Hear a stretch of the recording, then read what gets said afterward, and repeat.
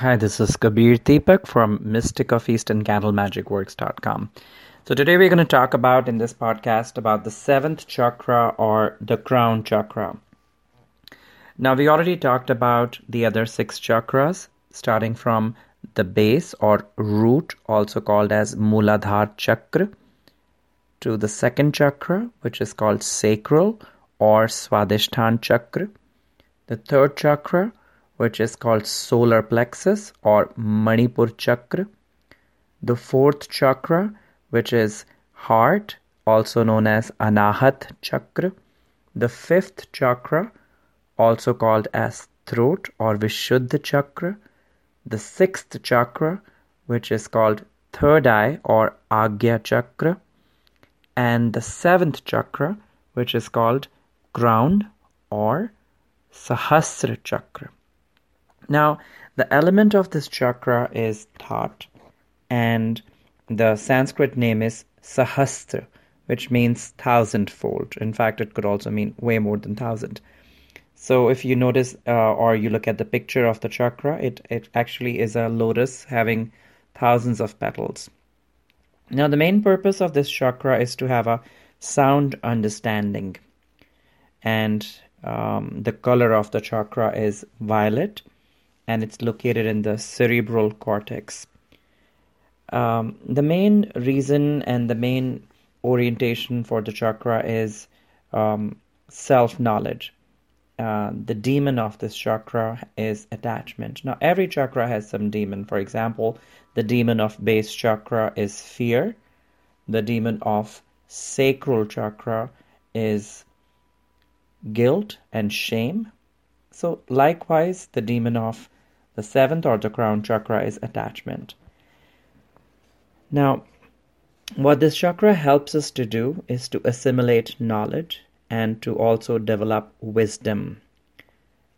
So the whole idea behind this chakra is to know and to learn. In people who have balanced characteristics of this chakra, they have ability to perceive, to analyze, and to assimilate information. They're intelligent, thoughtful, aware, open-minded. They are able to question, and they feel very connected. So they have wisdom, they have a good understanding of situations, and they are, in most situations, they seem to be very connected with their source of wisdom, which is through the crown, and at the same time they feel connected through the base chakra as well.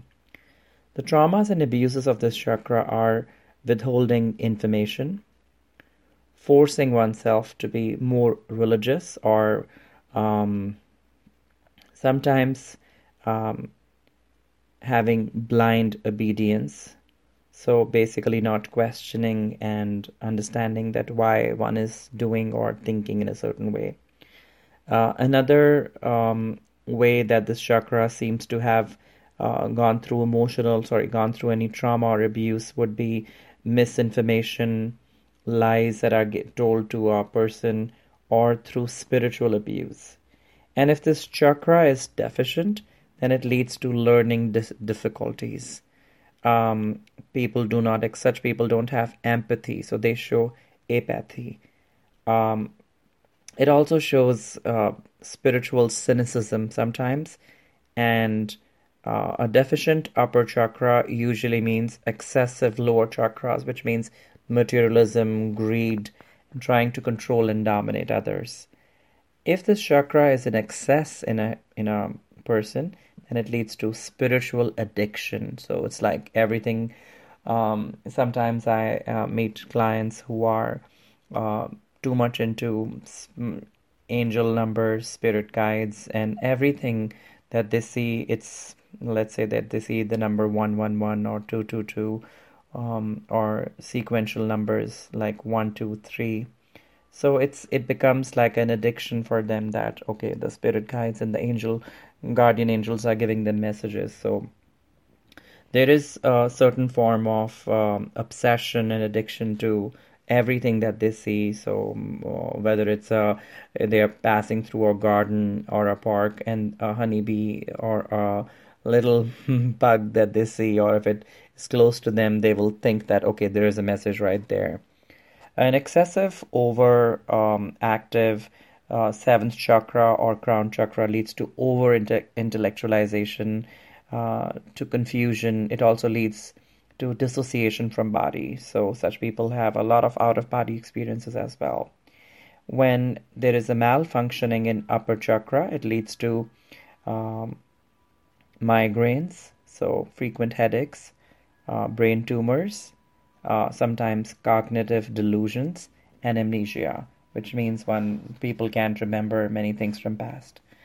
The best way to heal this chakra would be through spiritual discipline, meditation, um, sometimes, reestablishing a spirit connection. So that's another beautiful way to experience the uppermost chakra and to develop the uppermost chakra.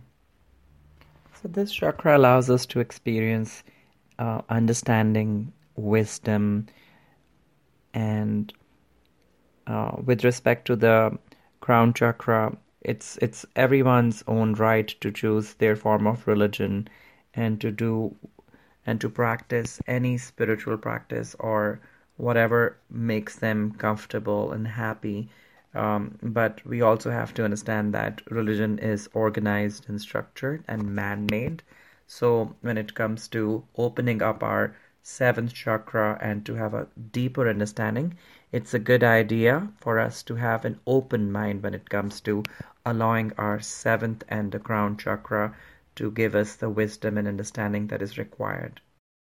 I really appreciate for you guys to join me in the last podcast about the chakras.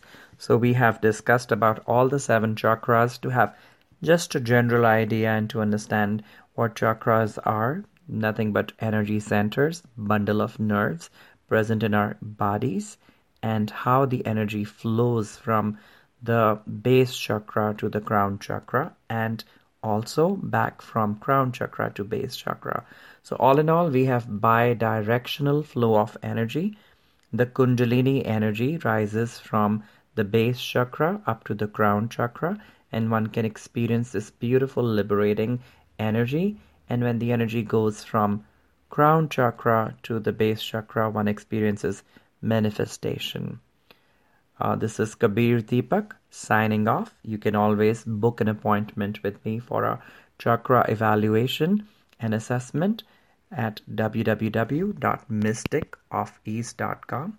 Thank you so much for joining in and have a wonderful weekend. God bless.